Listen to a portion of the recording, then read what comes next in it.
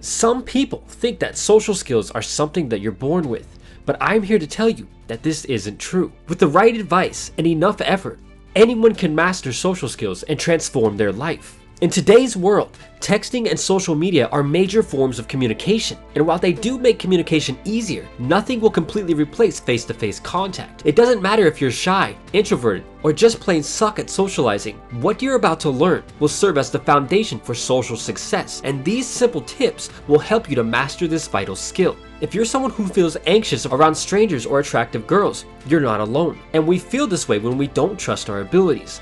The anxiety that you experience before and during social interactions with other people is really just your brain sending you a message. It doesn't mean that there is something wrong with you. It just means that you need to talk to people more. With that said, let's jump right into it. Tip number 1, don't put the cart before the horse. Most people put the cart before the horse and get into the cycle of thinking that they're not good at socializing, so they never actually do it. The most effective way to get started is to stop thinking like this and to realize that you'll never get better at something if you don't try. Tip number 2, make mistakes and learn from them. All of the most successful people in the world didn't start out as masters of their craft. They had to fail. Developing and mastering social skills is really just a game of trial and error. Start by approaching strangers, even if you're scared, and talk to them. Some people have almost zero connections between the neurons in their brain when it comes to socializing with new people. Maybe you have no problem talking to people who you're really close to, but you freeze up when talking to someone new. Everyone had to start from square one. You should know from the start that your first few interactions will probably suck, and you might even look like a weirdo, but you will improve quickly. It also helps to know that there is something in psychology called the spotlight effect, which causes us to believe that we're being noticed much more than we really are.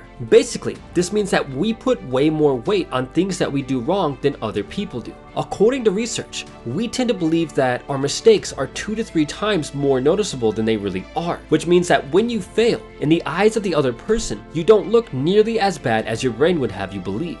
Each time that you try to socialize with someone new and fail, take a minute to reflect on what happened and why it might have went wrong, and then use that to improve the next interaction. Tip number 3, kick your fear to the curb. A lot of shy and introverted people never actually get a chance to learn from their mistakes, because as Greg Plitt used to say, they never went to the arena. The 2 major fears that stop people from doing what they need to do to master social skills are fear of failure and fear of rejection. As humans, we instinctively want to fit in and get approval from others, so getting rejected by someone sucks. Fortunately, there is an easy way to completely eliminate both of these fears. The fear of rejection is caused by a false belief that everyone must accept you, and this simply isn't true. And in fact, you would be insane to believe that everyone will accept you. In the real world, most people will probably reject you for their own unique reasons. Maybe one guy that you talked to just got fired and isn't in the mood to talk. Maybe the girl that you just approached for a casual conversation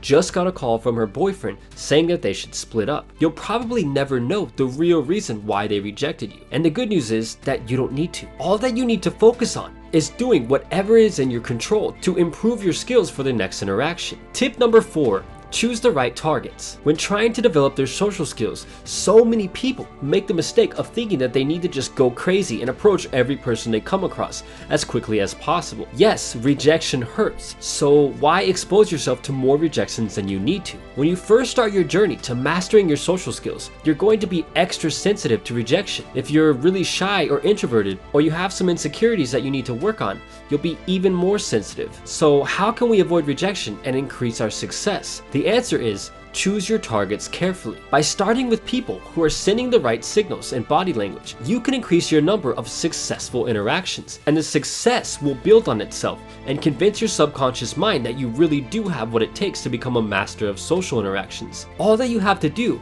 is look for people to approach who are showing positive body language signals, such as being in a cheery mood or having a smile on their face. Avoid approaching people who are displaying defensive body language, such as having their arms crossed. The goal is to look for people who look like an easy win. Now let's move on to one of the most important parts of social mastery, which is the approach. The biggest mistake that so many people make, which can ruin the entire interaction before it even starts, is approaching in the wrong way. Consider basic human psychology. All humans want approval. This need is hardwired into our psychology. By approaching someone in a way that shows you're interested in them, they will feel more comfortable around you. The main mistakes that you want to avoid during the approach is displaying signs of being uneasy or anxious, frowning, acting disinterested, or being too assertive. To compensate for feeling scared, a lot of people make the approach while acting arrogant or overly assertive, which is a great way to scare people away. For the best results, you should make the approach with a confident,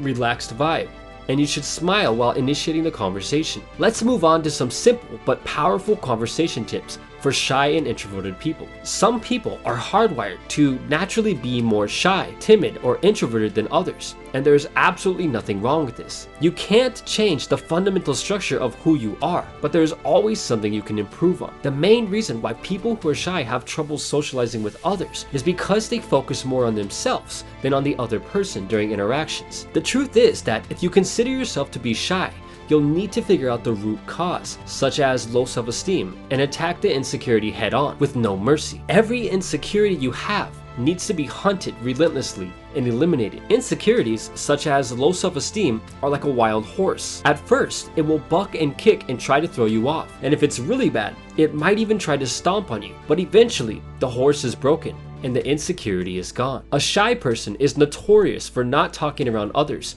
and since all humans have a need for approval and reassurance, not talking around someone actually comes off as being rude. It makes the other person think that something is wrong with them. The main thing that stops most shy and introverted people from talking to others is fear, and there is something that you need to know about it. In previous videos, I've mentioned that fear is like a seed. Every time that you don't do something that you know you should do, the seed is planted.